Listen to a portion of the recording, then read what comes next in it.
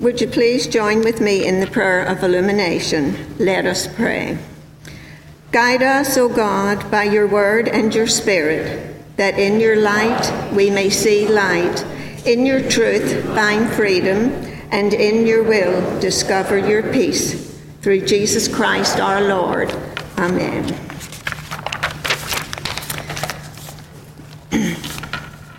Our message today comes from the book of Ephesians, chapter 3, verses 14 through 21. Hear these words. For this reason I bow my knees before the Father, from whom every family in heaven and on earth takes its name. I pray that, according to the riches of his glory, he may grant that you may be strengthened in your inner being with the power through his Spirit, and that Christ may dwell in your hearts through faith as you are being rooted and grounded in love. I pray that you may have the power to comprehend with all the saints what is the breadth and length and height and depth, and to know the love of Christ that surpasses knowledge, so that you may be filled with all the fullness of God. Now to him who by the power at work within us is able to accomplish abundantly far more than all we can ask or imagine. To him be glory in the church and in Christ Jesus to all generations forever and ever. Amen. This is the word of God for the people of God. Thanks be to God.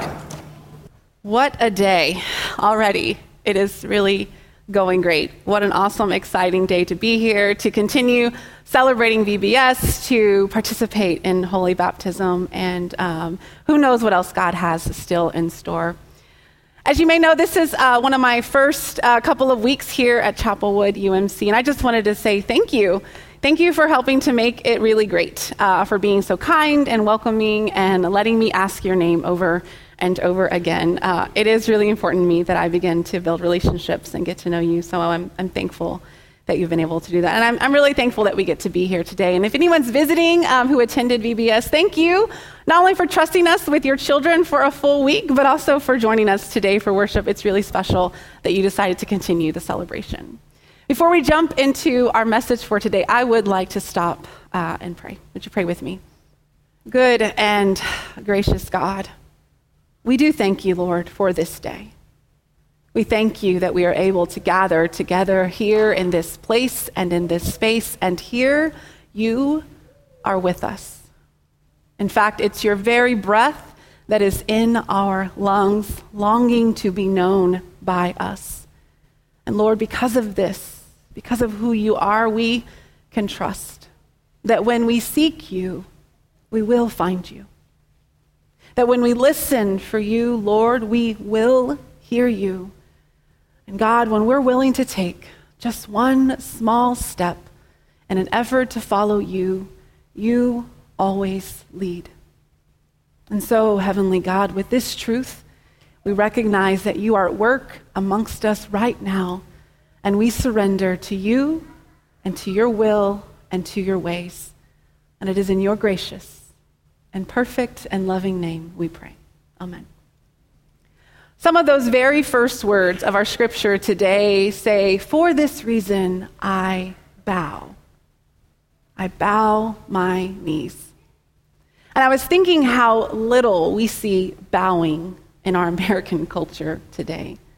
Maybe we see it a nod of the head. Maybe people are kind and open the door for someone coming after them. Other small gestures we use is maybe waiting for the entire table to get their food before we begin to eat. Or maybe when a new person enters the table or joins the table, we'll stand and recognize they're joining us. But bowing is really not a part of what we really do. And as I thought about bowing, I had to recognize how much of a physical act bowing really is. I mean, to bow on your knees, first off, you have to fall to your knees. You've taken away your ability to run or kick, but you don't get to stand tall on those knees, ready with your arms or core braced for what might be happening. No, you must continue the descent. as your hips go back and your chest almost flattens to the ground. It's actually a very uncomfortable position to be in physically. Not only can you not run or know what's happening, but your face, your nose, your mouth is literally in the dirt. And you have to be in full surrender. No, we don't find bowing in our culture too often today. But as Christians, we do know something about surrender. Because you see, when we offer up a prayer to God, a prayer request or concern, or even a joy, we are in complete surrender. We recognize that I no longer have the answers. The solution is not inside of me, and nor is it inside of you, but instead, we surrender to God's will, God's ways, and trust that God has everything we will ever need, even if it's uncomfortable, even if we feel like our face is in the dirt. It's through that surrender, through prayer, that we can learn to know God, to know God's ways and God's will. Our verses today actually tell us that we could know God that's in a way that surpasses all knowledge, as if it would be more than our brains could understand, more than our intellect could comprehend, but we could know the fullness of God, not through facts and figures, stats, or even logic, but to know God through real experience, a knowing that surpasses all the knowledge we hold here, and instead is a knowledge of really knowing. Remember your first car. Maybe you owned it, or maybe you were allowed to drive it often. I bet you remember the year and the make and the model, and maybe even the name of the color, which was way more exciting than just red or blue. I bet you remember the way the steering wheel felt in your hand. I bet you remember what it took to get the right radio station to play. I bet no matter, you knew how many bags could actually fit in the trunk and how many people could squeeze inside despite the number of seatbelts installed. You knew what it sounded like when it started and what it meant when the sound suggested it might not. You may not understand what it really takes for a car to run, to go, all the science and mechanics, but I bet if you walked outside right now and that car was in the parking lot, you would know it. You knew that car because of experiences. You spent time in that car. And we are able to know God like we knew that car, through shared experience.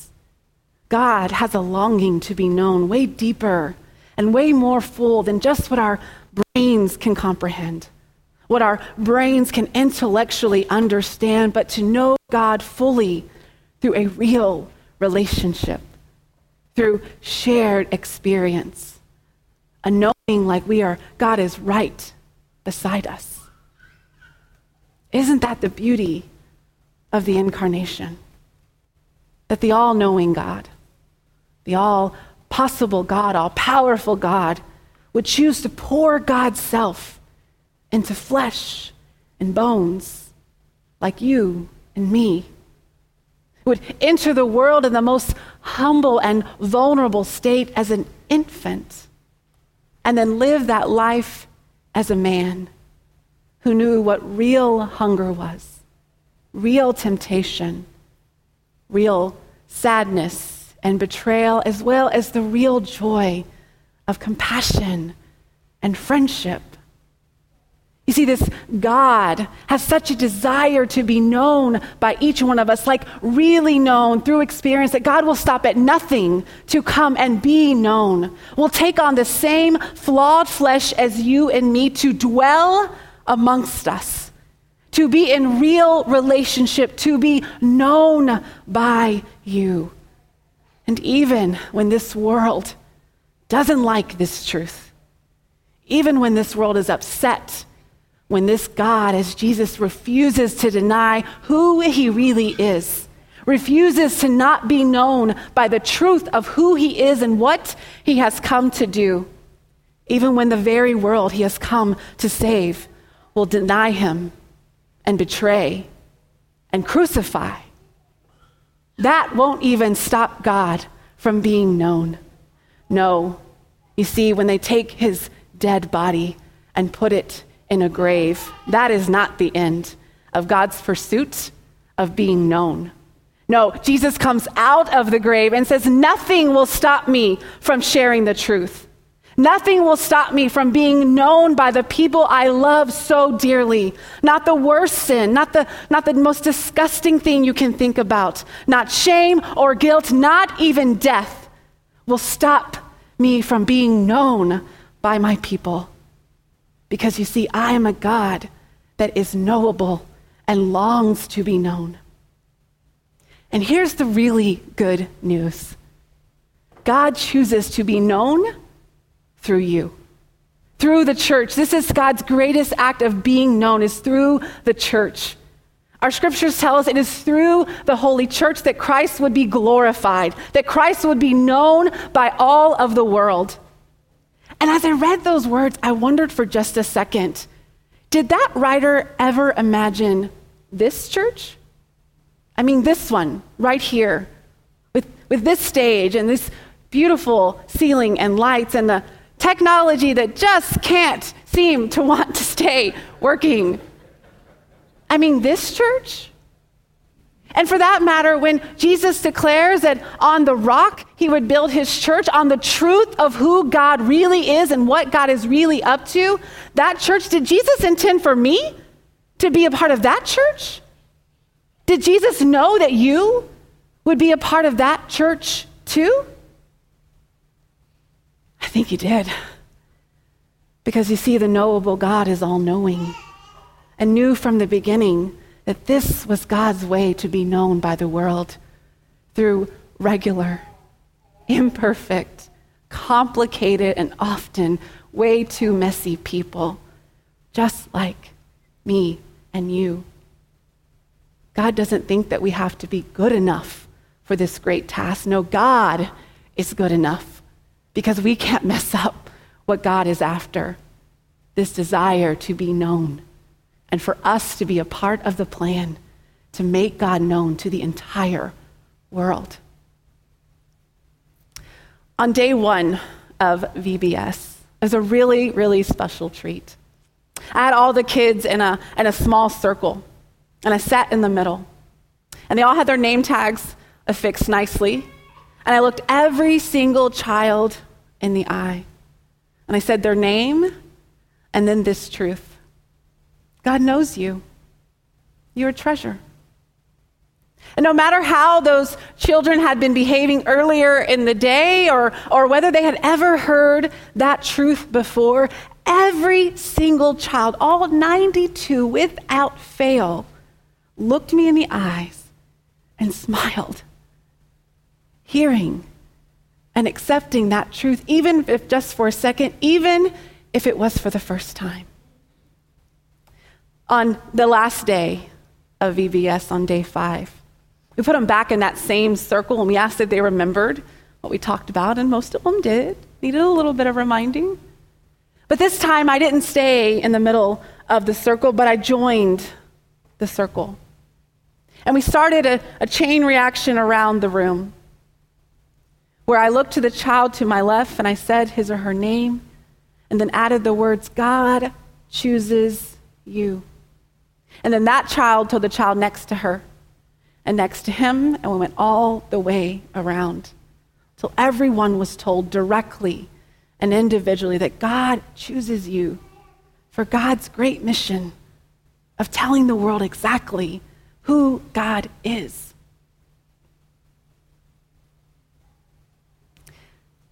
And we talked a little bit about who else they could tell, who else in their life needed to know who God is, and that God chooses them too.